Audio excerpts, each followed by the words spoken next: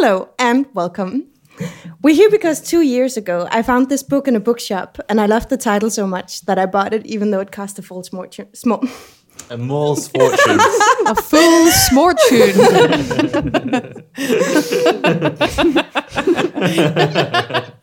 A fool's fortune.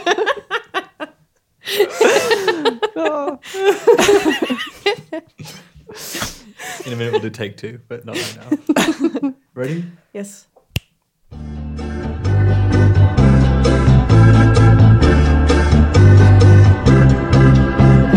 Hello and welcome.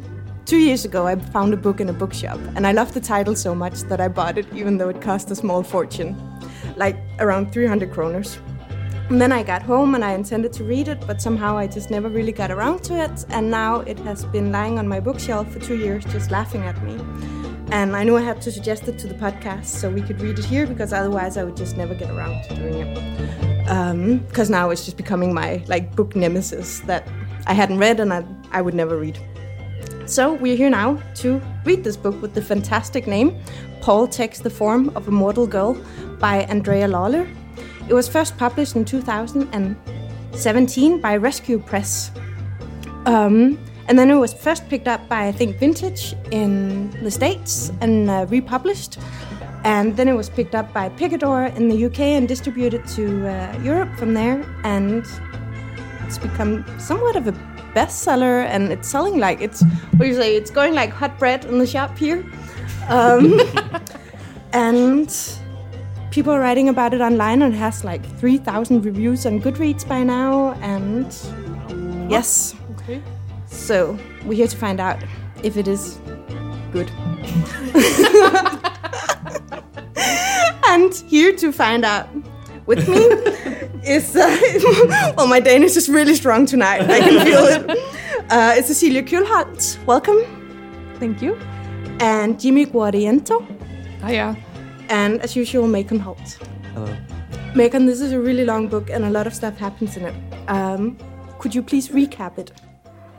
Okay, so Paul is a student in Iowa studying film in the early 90s, but mostly is just hanging out with his friend Jane, working in bars and hooking up with guys or girls when he transforms his body into that other girl.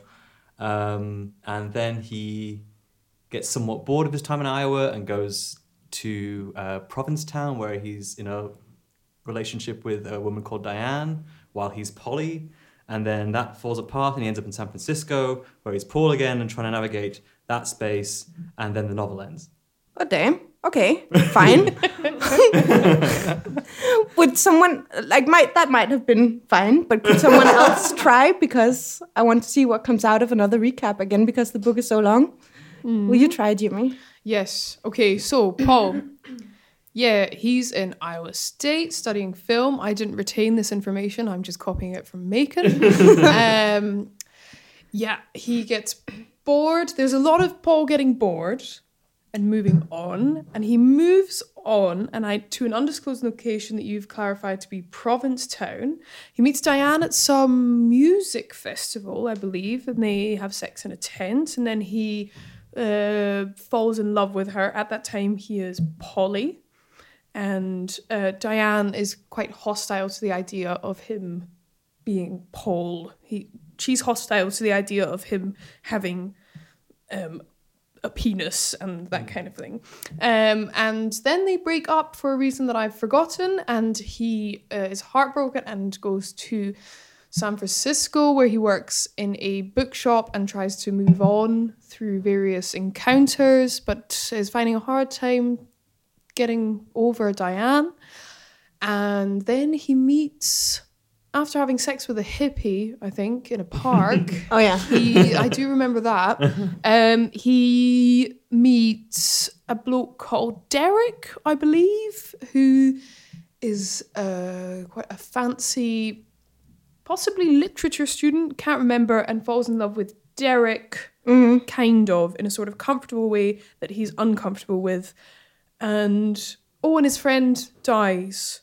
His first love, whose name is Tony Pinto, Yes. dies of AIDS. I don't think it's said, but it's implicit. Yeah. Dies of AIDS. He misses a call from Tony. Tony wants to talk to him on his deathbed. Paul is presumably doing other things, misses the call, has a bit of a crisis, and the book ends. He's kind of happy being in love with Derek, but skeptical about it. Mm-hmm. Yeah, that's what I've got. I think that it's easier to talk about what this book is about than what happens, because not that much actually happens. I don't know. I mean, I would say that it's definitely more character and culture based than it's plot based.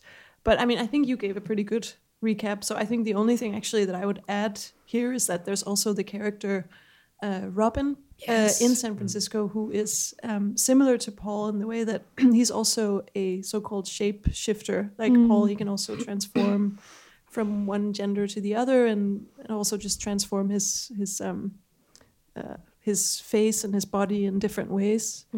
And so I guess that's sort of a turning point in the book, that Paul sort of sees himself or somebody who's like him. Also, the girlfriend Diane, I'm pretty sure she can talk to animals. Yeah. Right? She has that ability. Yeah. So there's definitely like magic realism is definitely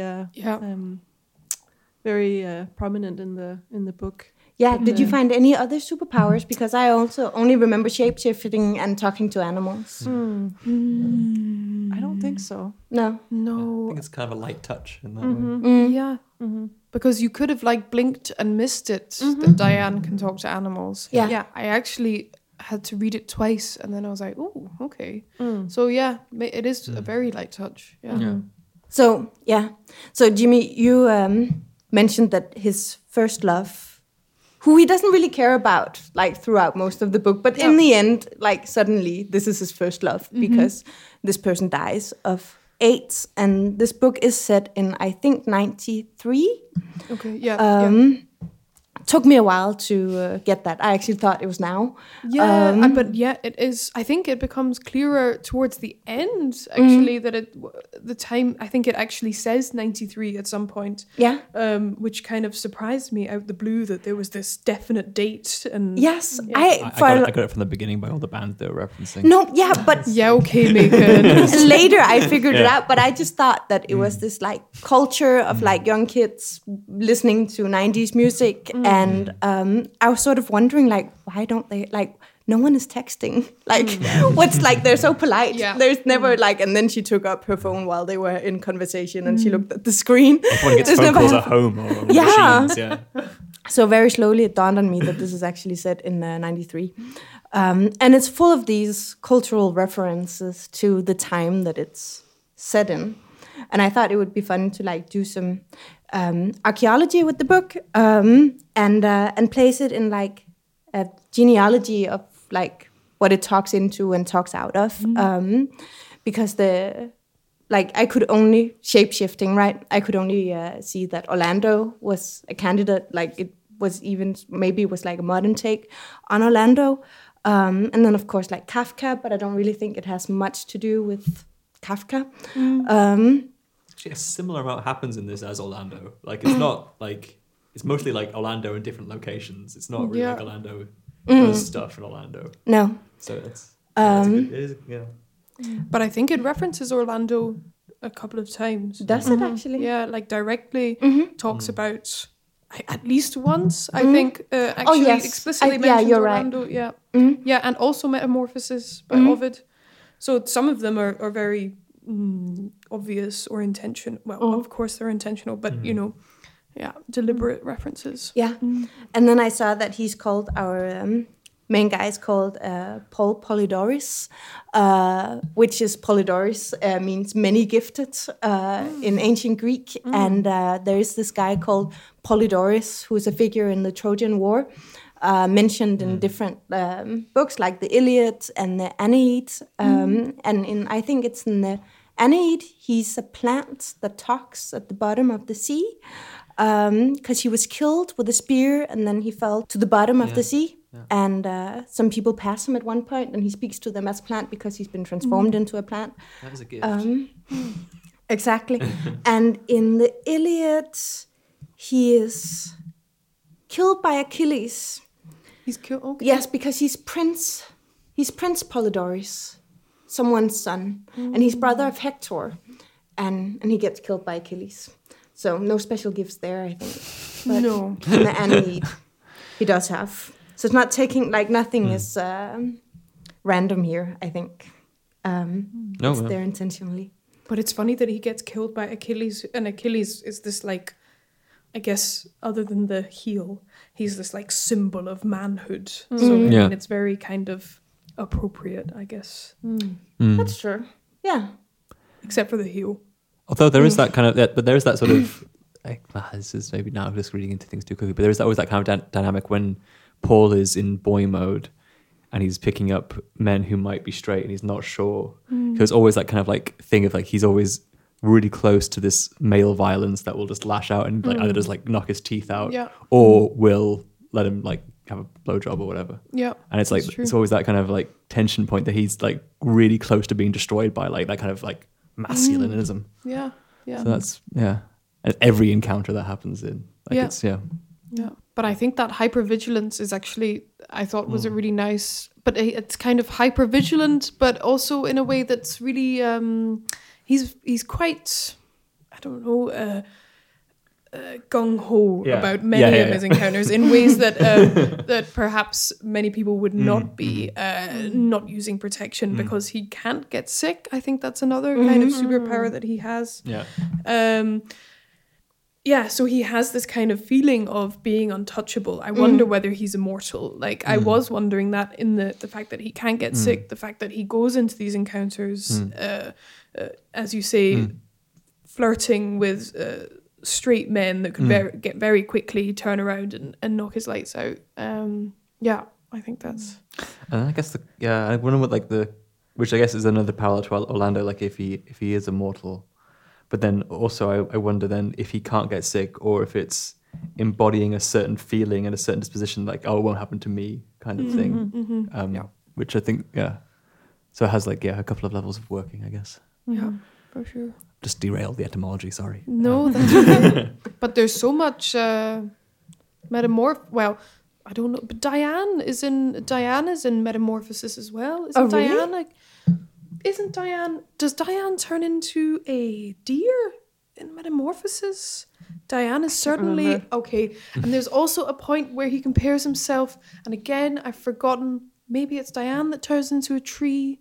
There's someone in Metamorphosis who turns into a tree, and there's a moment where he imagines himself as a tree. So there's like loads of this stuff really packed in there. Yeah. So my knowledge of ancient Greek literature stops there. Well, mine hadn't gotten to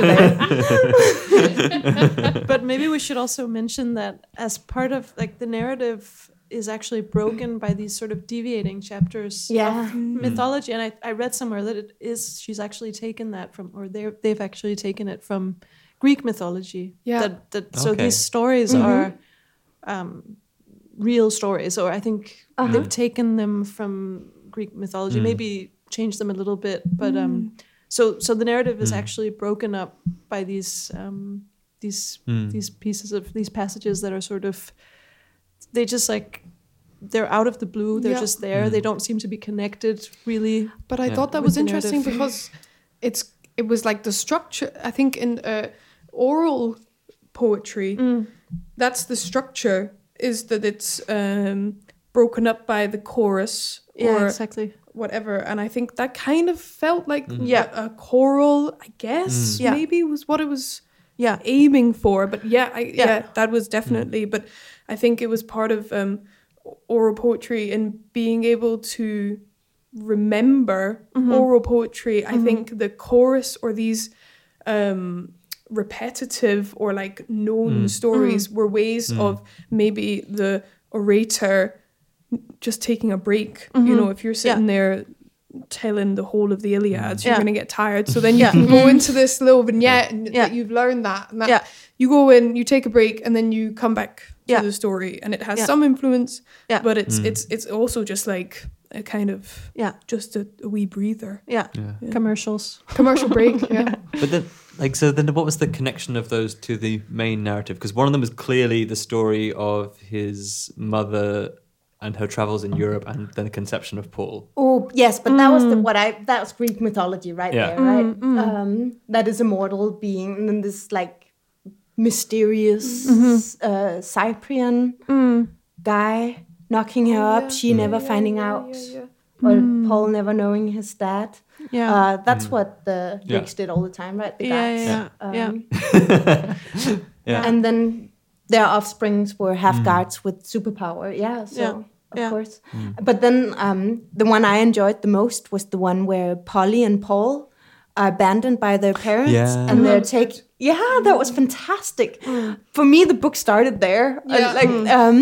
And then they're found by or taken up. They like their parents are incredibly poor, and they have twins, and they're called Paul and Polly, and they abandon them.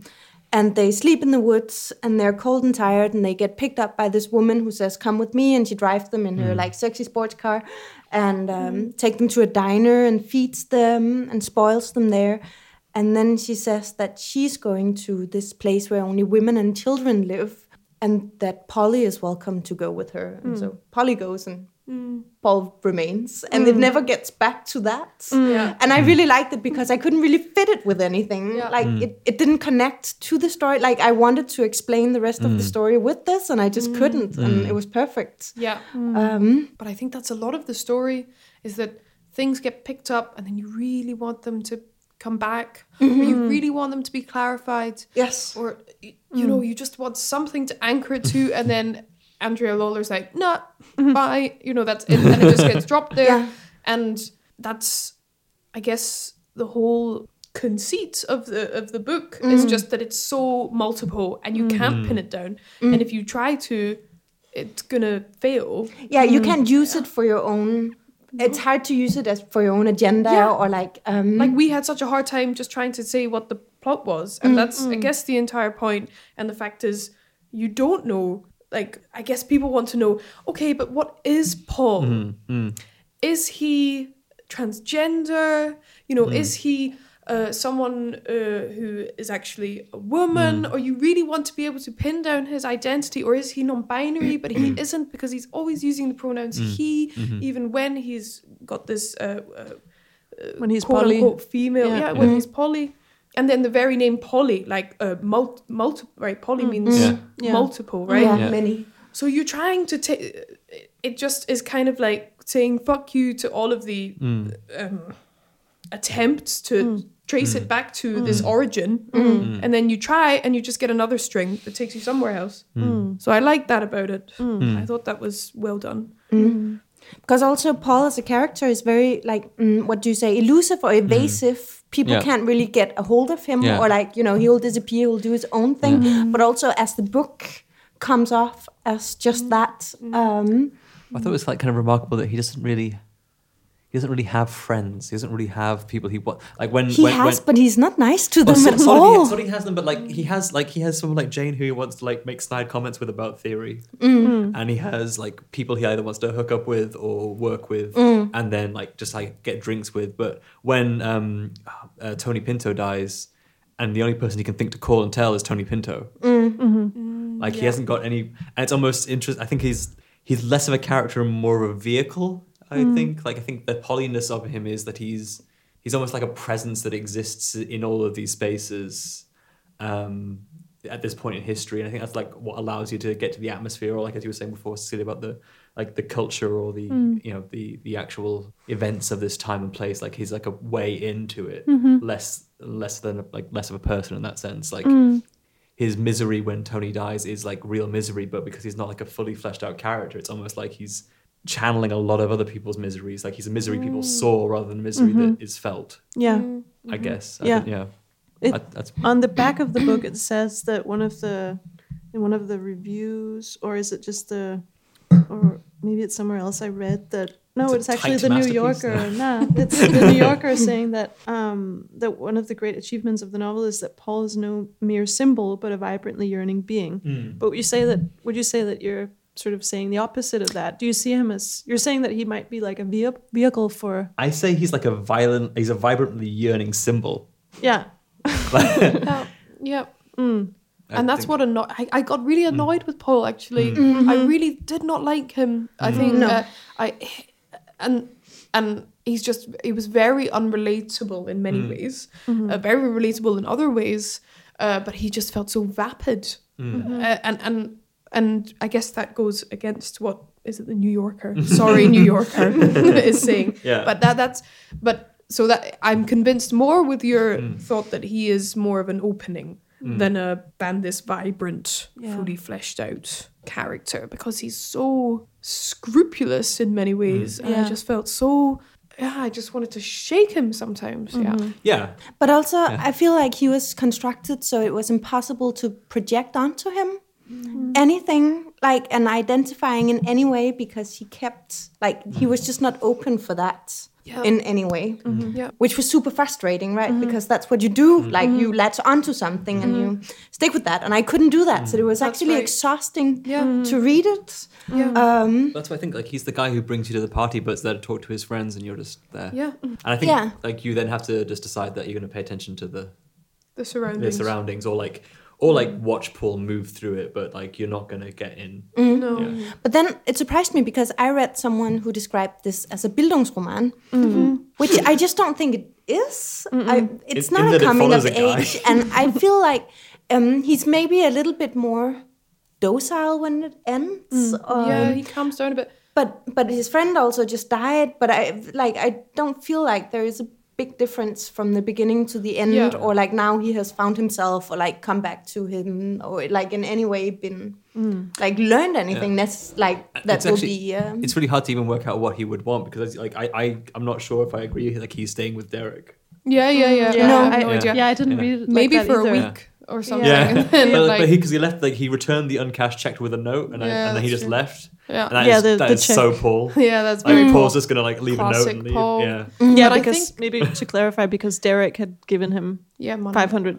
to clear a tuition bill. Yeah, and then Paul is like, "Thank you," but then he returns it by the end of the book. Yeah, But it almost feels, I thought, like a kind of anti-Bildungsroman, in that the Bildungsroman is like, okay, so you have a typically male protagonist who moves through the world, picks up different skills and knowledge, and then at the end is this fully formed person. And instead, Paul kind of like moves through the world and like takes some things in and then casts other things out, and he kind of refuses to develop.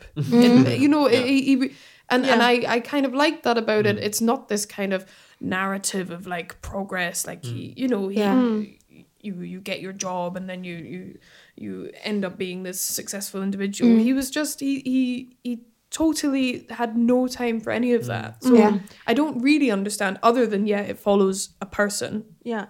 How it's a Bildungsroman. It's a challenge to the Bildungsroman. But he's also completely obsessed with youth. He really actually kind of wants to regress. He doesn't want to get older.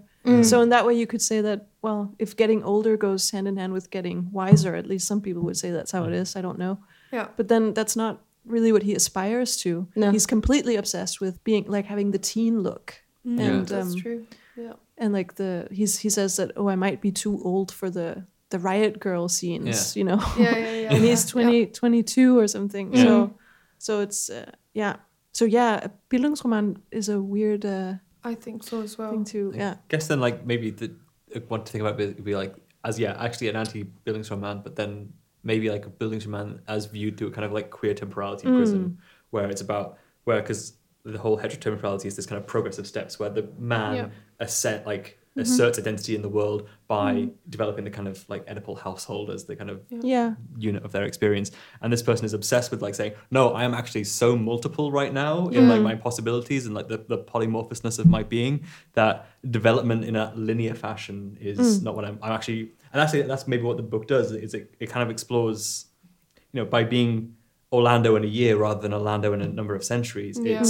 It's like he's going horizontally. He's exploring horizontally rather than he is like in the kind of forward motion. Yeah, I guess not to get too wanky about it, but it's like what's his face, Deleuze and the rhizome. Do we know this? As opposed to our listeners do. Yeah, the rhizome as opposed to the arborescent, the linear form. Paul is such a rhizome. He really is. Paul, you are such a rise. I mean, you're so multiple in your connections and your disjunctions. Yeah, exactly. But he is, right? And that's why it's tiring. I found it tiring to read the book. Yes. Yeah. Honestly. And also, and it outed me as the reader than I am, because exactly I found it tiring. And I kept looking for this thing that would take the book forwards of, like Paul wanting something or like Paul setting out to do something, and then other stuff happens, but this is the red thread that he goes with, but it's just not there.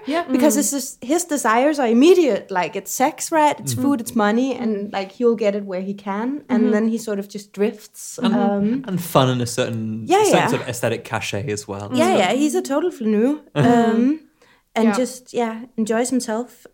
Well, I mean, we get a little bit under his skin when he has the relationship with Diane, and he actually falls in love with her, and I trust that love more than the love for Derek later in the book. He's definitely completely heartbroken. That's the one time where, and also when his old lover dies, you get the sense that he's reflecting a little bit, and he's like, this is shit, and I feel horrible. But to me, that was very off-brand, actually. Like, I felt disconnected from that because I couldn't fit it in with the it. rest. It wasn't really convincing, or like it just felt I thought so it was strange. a relief. Yeah. Honestly, when I read it, I was like, oh my God, thank God. He's like, and again, it outs you as the reader that you are, or the person that you are.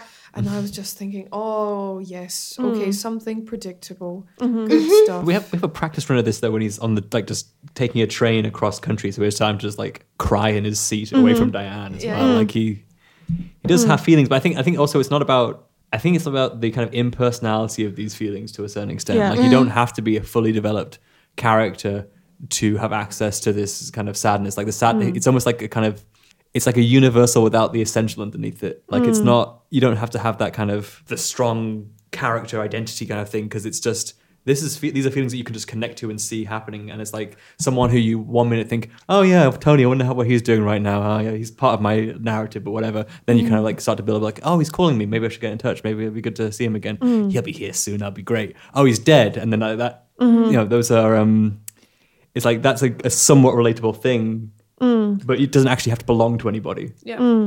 But in a sense with the book, I felt like it was telling it, not showing it with some things. Like, for example, when he's with Diane, he says that, or the narrator, whatever, says that with her, he started developing girl feelings. And I feel like that was what I was lacking with him from the beginning, like the girl feelings, right? He was such a fucking dude. And he's remained such a dude like throughout the book, and like how like, and I don't know if it dudes like do this, but still like it didn't feel girl-ish of how he like moves in the world and how he thinks and like how he is in general. But then it says he developed girl feelings, but he just never really did. Like I never recognized I mean, I'd say he any was, of it as like girl feelings.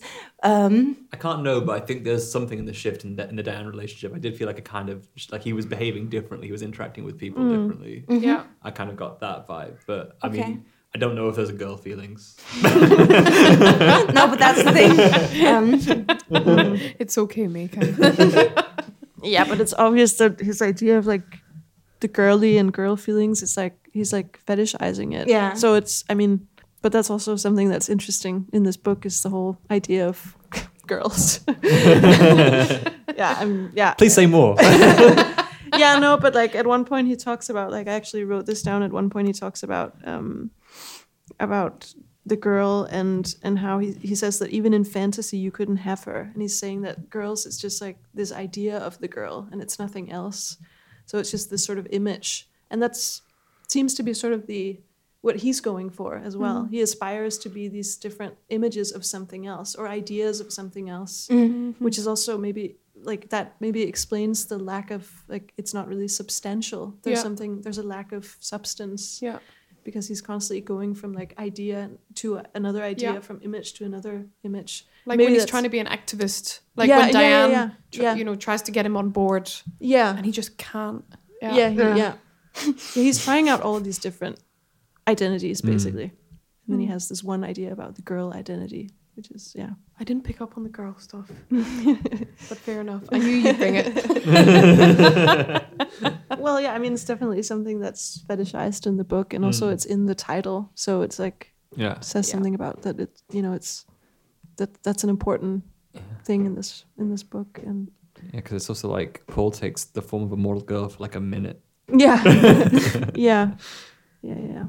Well, like for a good 80 pages or so, but like Yeah.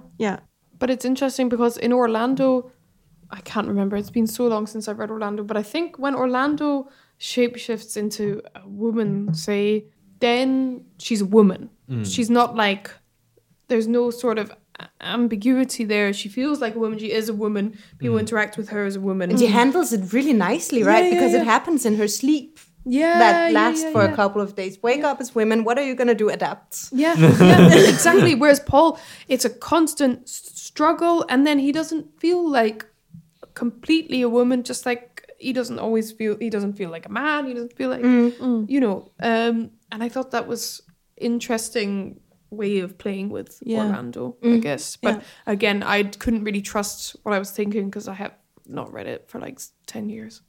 But what is striking to me about these books about shapeshifting, and I haven't read Metamorphosis, but I have read Orlando and Kafka, and this one is like Orlando doesn't choose it, and Kafka, his what's it called, Gregor Samsa, doesn't choose it. Oh God, no. Everyone is being super nice about it when they find themselves shapeshifted. They throw not oranges at him when Gregor, he's Gregor. yeah. Cockroach is not. No, but I mean, he adapts quickly. Like, he basically wakes up and goes like, oh, okay. Yeah. He's like, where am I going to put my tie? Yeah. And then his family freaks out, right? But no one panics, Yeah. which is odd. Whereas- That's not how I would react. In that one flashback, though, where we have the story of, is it Paul and Tony going on vacation with Tony's parents when they were kids, and then Paul wakes up one morning to find himself as a girl and is freaking out in bed. It's like, because like he's in the same room as Tony, and Tony's sleeping still. He's like, "Will I? Can I get it away before?" Yeah. Oh, is that in the book? Yeah. Fuck, I don't remember that at all. Okay, so we do have some panic. Yeah. But it's like, Great. but it's in one of those. It's in one of the interlude scenes. Yeah. Okay. And actually, I remember that, and I remember really, I was searching throughout the whole book.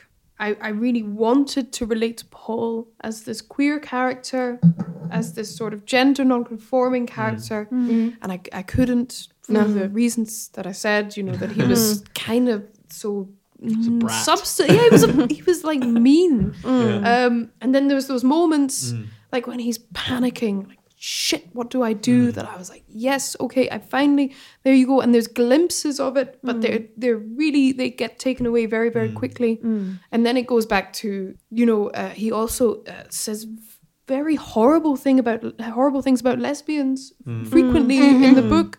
Yeah, they don't come off well, the lesbian community. No, but he's just awful, saying that fucking dyke with her septum piercing like she was a bull or something like that, and like a bull dyke like is like to some people would be a slur, especially used in the wrong way. So and I couldn't really that was like the anti-lesbian sentiment that goes really, I think, through.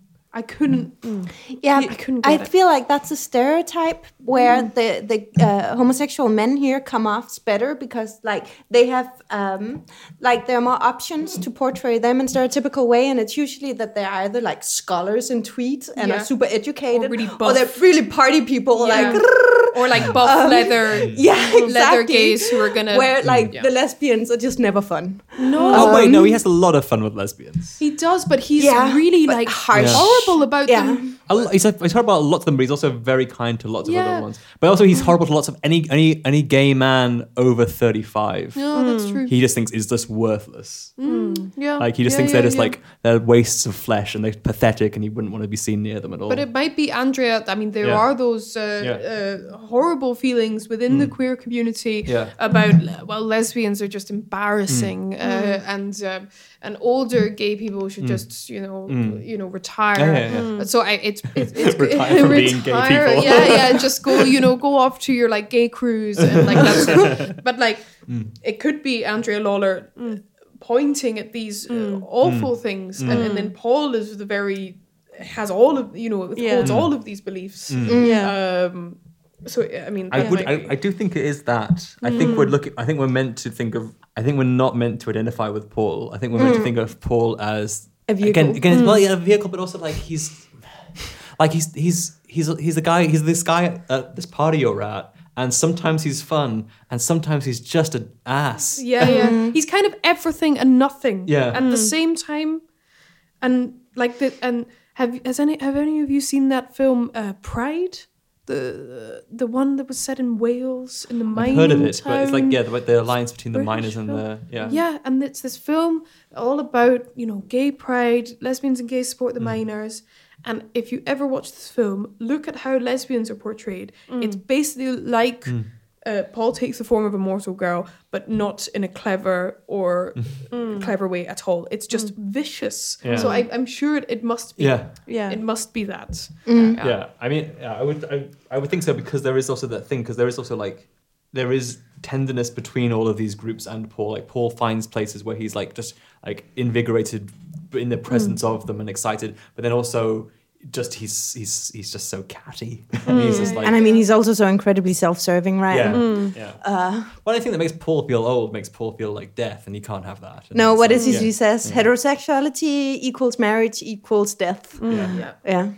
Yeah. But I kind of like that because it was at the time of the AIDS crisis when it was like, if you're gay, you're gonna die. And I like that spin on it. The heterosexual was marriage, it was death. I was like, yes, okay, nice.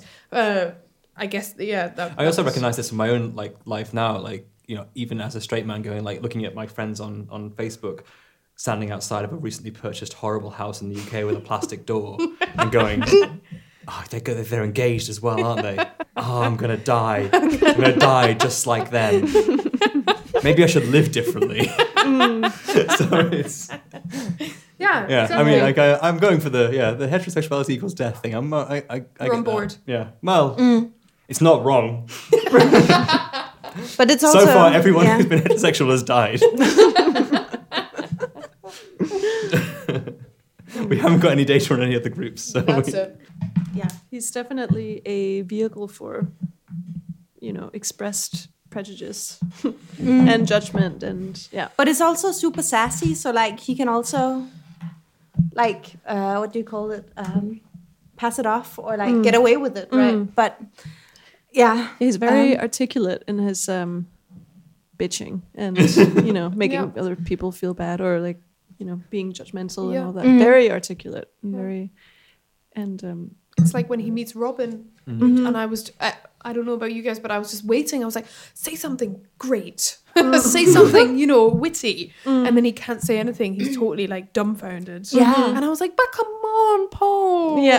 This is the one thing I thought I knew about you, and now you're not doing it. Yeah. yeah. I actually really like it when Paul tries to ask Robin what they are, like what both he and Robin are, and like Robin just says like, you're asking the wrong questions. Like we're like everybody else, but only more so. No, seriously, said Paul. We're just what we are. You're asking the wrong questions, Polly. And, and I just love that. It's almost like the difference is between like between Robin and Paul is that Robin I think likes themselves in some way that Paul just doesn't. And Paul, But I feel like the shape-shifting is then taking the place of what homosexuality used to be, because now the shape-shifting is the secret where you have to wink at someone at a parking lot and like, you really have to be sure before you out it to someone. You really have to trust them, and like he really wants to be sure that, and then it's this revelation when Robin also is. Yep. So in a sense, that has taken the place of like what homosexuality. The new handkerchief code. Yeah, exactly. Yeah. Mm-hmm. Because like also because he's only in his enclaves. He's like in the film studies classroom. He's in Provincetown. He's in San Francisco. Yeah. He's like it's a very selective tour of the United States. Yeah. Yes. Yes, that's true. Yeah, it's time and space specific, definitely. It's yeah. But I was thinking that shouldn't we also talk about the sex in this book? Yeah, I'm Yes. supposed to There's say so that, much Cecilia. sex in this Yeah, book. And it it's is. quite well written. Yeah. Yeah, it is. There is, except for, and I read this somewhere, describing a Oh, no, vagina as a slidey packet is. Yeah, that was a. Was that in there? It was in there. I just slid right past it. Yeah, you really did. Slippery packet, something like that. Yeah. But there is a lot of sex, and Yeah. I also would like to talk about it. So much so that the publishers decided to put the words "tight, deep, hot smut" Yes. on the cover, Which I and then highlight appreciated. the words from the. The different reviews. Different reviews. Yeah. It's Yeah. a tight, satisfying masterpiece, Eileen Miles. How should we talk about the sex except that it's a plenty, abundance, and It's kind of fun. sounds pretty great, most Yeah. of it. I mean, you get why this is a driver for Paul. This Yeah. book never really turned me on, actually. Like, I mean, I will, go with stuff, but it actually never happened with this, although, like, maybe it just wasn't graphic enough. Jesus Christ, But it's I pretty mean, this- graphic. Oh, it is graphic. Maybe it's too so short. Like, Oh, maybe you need longer. I need proper preparing.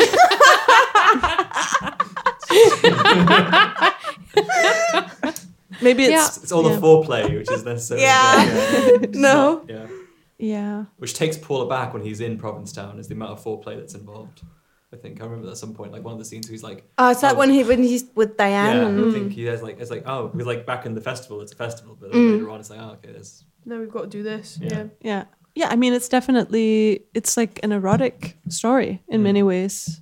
I mean, also that word smut, which I only recently found out what what does it mean? that means. It's just, I think when sex is described in literature or movies, it's smutty. Yeah, But it Yeah. can be, smutty is like, it's described, but in a kind of, I can't describe it without saying smutty. It's not just like, and then they lay together. It's, it's graphic, It's a bit- sort of. okay. Yeah. Yeah. it's yeah, fluids. Yeah, there's fluids. Yeah. yeah. Yeah. I mean, I thought it was one of the better like descriptions of sex in literature. I mean, there's so much like there's a lot of bad stuff out there. Yeah. Yeah. I think it's because it's also free of all the kind of hetero meaning to it as well, Yeah. which I think really helps because there's none Yeah. of this kind of, again, it's like none of that sort of household building kind of shit. No, in and the it background. really No. doesn't Yeah. hold much significance for most of the times, right? Like it's sex without like context Yeah, yeah. or like purpose of like leading to. It could be as well they were playing Necessarily. tennis together. Yeah. Yeah. Yeah. Yeah. Yeah. Apart from yeah. It runs the whole gamut, to be honest. Like you've got sex with a strap on, then he goes to a leather club and he bottoms, and it's just like pretty much. And then he has the foreplay, more tender sex with Diane that he doesn't expect. So it's kind of like, But then Yeah. not at the festival. At the festival, it's hot. oh yeah, the festival is like in grass, Yeah. like all of that. But Fisting. fisting, all of Festival yeah. fisting. is Festival it? fisting. Yeah. Yeah. Festive fisting. But like there's all of it.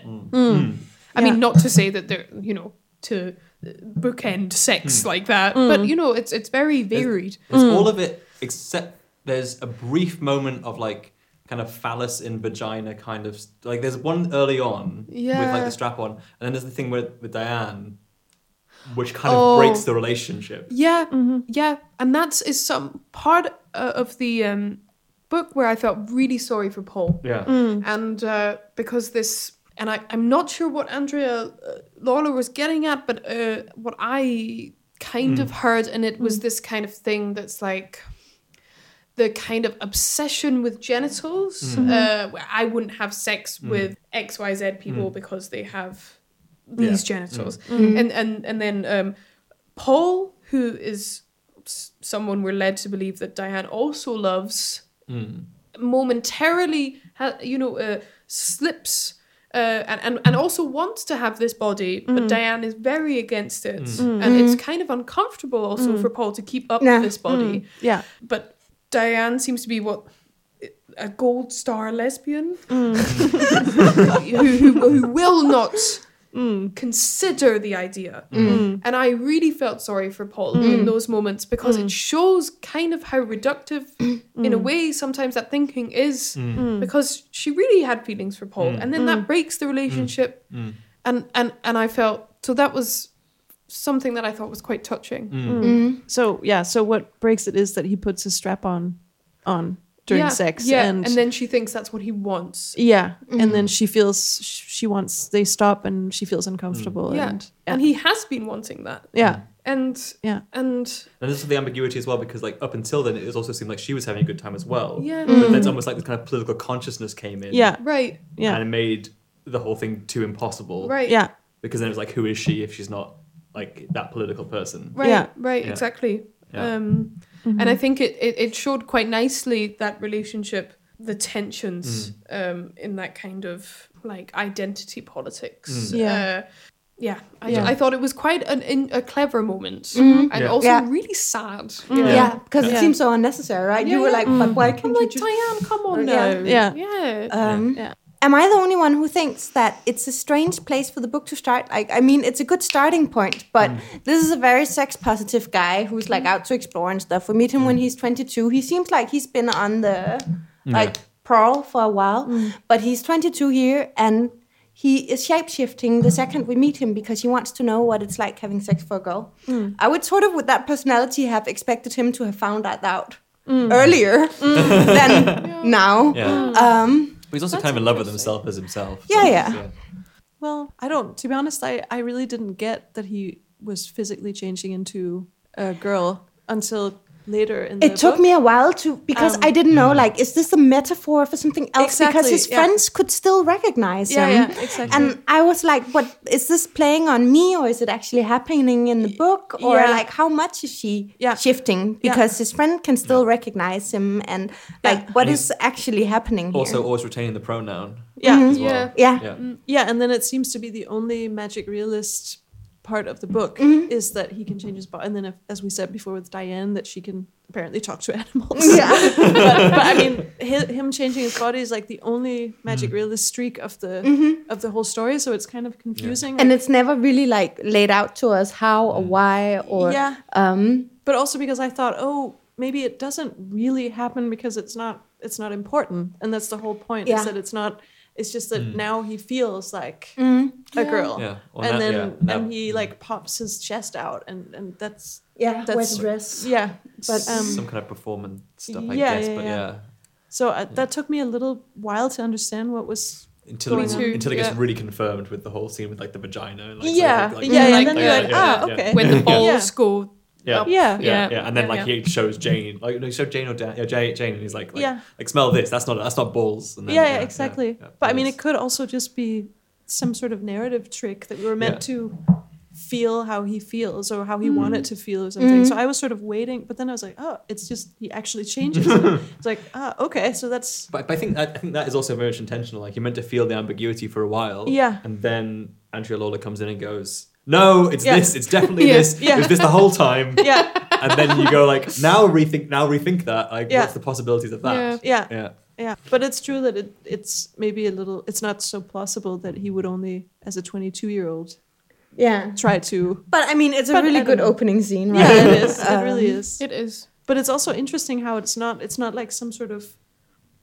I mean, it's a magical thing, but it's not like poof. Now I'm a girl. It's like he's like, I have to really concentrate on like getting my boobs out, and it's sort of physically straining for him as well, and it's like it's a bit uncomfortable for him to change shape for a long time. Yeah, but I really like that because I that's feel interesting. Like it's that it's kind of how it would be, I guess, Yeah. or how it is. Yeah. Like you it's a physical exertion in some ways. I mean, you bind your chest, that's painful, or you walk in a certain way, or you retrain your voice to sound Yeah. higher or lower, Yeah. and you turn the corner and you're worried that someone will know you Yeah. from before or whatever. So like I like that it isn't like the kind of Orlando, it happens in your sleep and you wake up. It's like it takes training. It's tiring. You go into the bathroom and you think, Jesus Christ. Yeah. And I really thought that was done really well, actually. Yeah.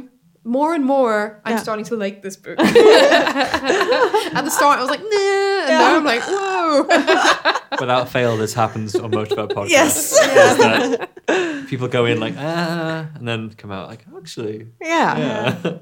I mean, I felt like you had to be a little bit patient with all of the cultural references. There were too many. So many references. It really is like a reference book. It's like, let me tell picture, you. yeah. Yeah, it's like, let me tell you about this part of America at this time Mm. in the 90s and what was going on. Yeah.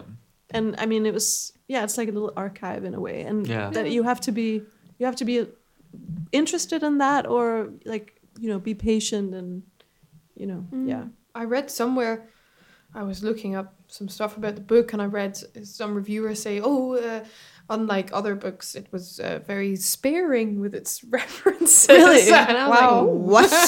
I'd say like compared to Maggie Nelson, for example. yeah, okay, where you got it in the margins, just in case you haven't picked up on it. Yeah. Okay, but I liked most of it. I really liked when he, out of nowhere, went on that, started explaining to this skater boy who was high and didn't give a shit about sort of gender fluidity in songs, like when Marianne covers. Faithfull, Covers doing of covers, songs. and I Yeah. was just thinking, whoa! And then I went and I listened to like most of them, and I was just freaking out. And I really like when Marianne Faithfull sings. What is it, that Rolling Stones cover? Blah blah blah. I can't remember. Yeah. But all of these things. Yeah, it's educational in that way. Yeah. And that was great. Speaking of music and the cultural references, did you see someone has made a playlist on Spotify with the songs cool. from Politics, the Form of Immortal Gold? There are 100 songs. Wow. I would Seriously, listen to there is that, yeah. 100 songs. It's a lot of grunge. Yes. Yeah, a lot of mixtapes in that book. Yeah. I guess that's also interesting as well, like what the mixtape was. Like you're literally making something into another combination of things, which is okay, fair. There's something queer about mixtapes I just found out, so I'm gonna think about that. Paul is a mixtape. I guess that's what I've said. Yeah, I mean, I don't really know it's just that in connection with these, like, all of these cultural references in the book, style and fashion is also, I would say, almost as important or as present as sex in the book. Like, it's so much about certain or different types of aesthetics and how a person is person identify via their clothes and what they listen to, what kind of music they listen to, where they go, like. And Paul sort of navigating through these different, subcultures and different types of music, and I don't know. That's also, I don't know if that's like very 90s specific, but certainly the way it's expressed is somewhat 90s specific. I don't mean the particular context, but I mean like the way that it's somewhat tribal, that it's somewhat accessible as well, but not as accessible as it is now, which then actually makes it impossible to differentiate between things. But I think it's really interesting that it is such a focus for him, like the kind of brands people are wearing, the sorts of ensembles they're wearing together, because it reminded me a little bit in a strange way of American Psycho in that way, because it's the yuppie culture. And like he's seeing the world through its stylistic sheen. And then what's interesting to me is like how that book is kind of deeply problematic, but then the film actually makes it into kind of a more feminist text. But what's interesting there is like it's very much about like actually the kind of vanities of straight men, or sort of a straight identity, and this is like saying we can also have these sort of shallow vanities as well. And they are Anyone else Fashion.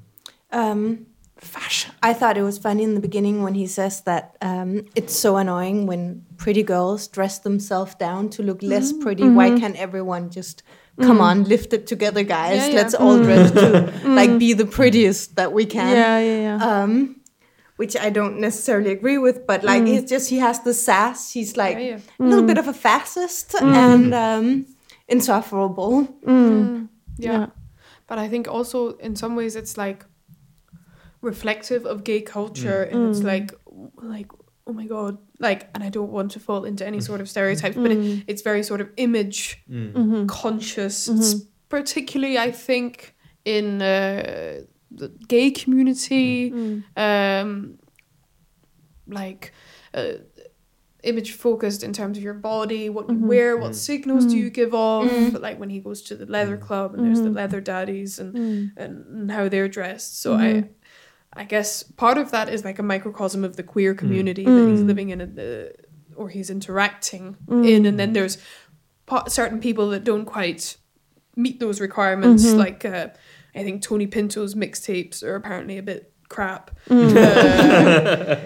I think he does some cringy combinations. It's kind of like a lot of like really kind of hetero like heavy metal. Yeah, right. Yeah, something like that. Yeah. And who else? I think Derek doesn't quite meet the cut either. There's people that fail and that he puts up with. Yeah. Actually, I think that was really interesting. There's actually a comment on that on Pinto's shitty mixtapes, because I definitely identify with that from like the kind of like just the constant homophobia around me as a adolescent meant that in order to perform some kind of non-gay identity, I was like really suspicious of anything that could be in some way like understood as gay music through my like teenage years. So I had to be like this kind of serious white man rock in some way. And you can't listen to David Bowie or something. You couldn't do that because like this small town was going to be like punishing, and you're like, and then later on you go like, oh, fucking idiot. That's where the music. That's where all the like the sex was all over there. It wasn't with all these sweaty guys.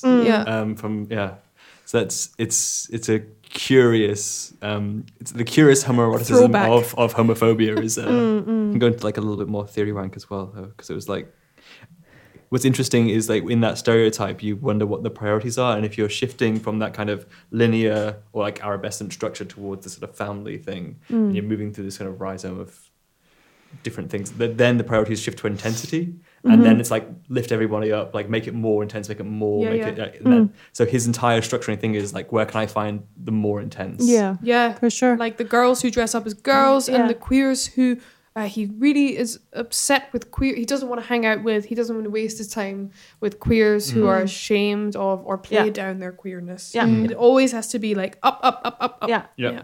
Because that's what's available. Yeah. Whereas like if you are like if like that's why heterosexuality equals death, because it's a stagnation. Yeah. And like the whole point for Paul of not doing that is that you can chase intensity. Yeah. But that also is not safe Yeah. for anybody. But he's also reflecting a little bit at times about how empty it is to only care about style and form. Like he says at some point that he's like, I'm not really doing anything. I'm just like wondering what I should wear every day, and how other people perceive me. And then I want to look cool. And he's talking about this whole like being cool as a whole sort of science, that it's not easy to be cool. It really takes a lot of work and a lot of, but he's also, sort of once in a while he's like, it's a little bit, I don't really have time to do anything else, or there's nothing else that I can do. So there's also slight sadness there, but then he doesn't really... He couldn't even start heroin habit, no time. But also we only know him for like about a year of his life, and he's 22, and 22-year-olds are fucking annoying. Right? Yeah. It would be really interesting if this book, if there was a sequel, or like if it was longer maybe, because to see like, does he keep evade this chrononormativity of like heterosexual time? And this could be a shout out to Andrea Lawler. Please do a sequel. Well, they worked on this book for 15 years. Fair enough. Take a break, Andrea Lawler.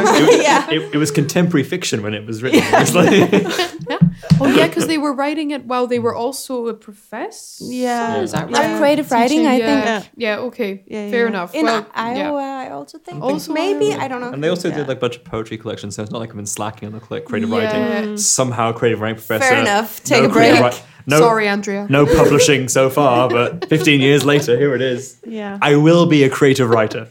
Yeah. Wham bam. Yeah. Yeah. We usually round this podcast off with asking people if they would recommend it. And if they would, to whom, and if not, why. But usually if they say no, we know why by now. So, Cecilia, would you recommend this book? I would recommend it because it's, as I said before, I think there's something educational about it, and not to sound like a dull teacher, but I actually Said the literature teacher. I mean, yeah, I think it's an interesting sort of time image of the early 90s in these different places in America and in the like different gay communities. I think mostly I would probably recommend it to, I don't know, like idiotic white male assholes who just would maybe benefit from, I don't know, like reading something like this. At times I found the book a bit dull. Like I guess I was wishing for more of a plot actually, but I'm into the 90s, so I enjoyed that. Okay. A bit, yeah. Yeah. And you, Megan? Yeah, I'd probably echo most of the things that Cecilia just said. I think what's interesting about it, it does have that kind of meandering pace, which I guess is like it's structured in a very similar way to Orlando in that sense, but it's not got that kind of depth of poetry, but it has a depth of referentiality, I guess, and it has a certain underlying theoretical something interesting to say in that regard as well. And I think that, just with like a Michelle Houellebecq novel where you get kind of like into the rhythms of like, and now there's a sex scene a bit more, and then now there's a sex scene. Here the sex scenes are kind of fun. So that's just more, and also like of narrative significance. So that's Diverse. And diverse.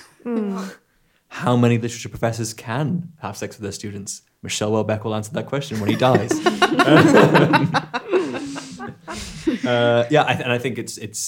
I think it's more a resource than a novel in lots of ways, and I'm cool with that, I guess. That's good.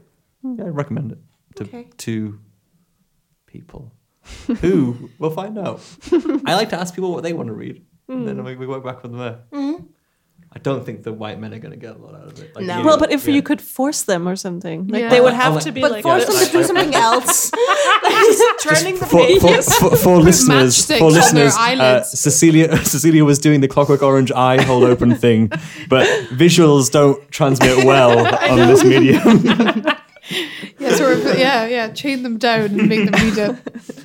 Yeah. yeah. What about you, Jimmy? Would I recommend it? It's interesting. I was reading this, and then every so often my girlfriend would like put her head on my shoulder and start reading it and be like, "What the fuck is this?" And I'd be like, "Okay." And either it would be a sex scene, and she'd be like, "Are you reading, erotica?" And I think I would recommend it.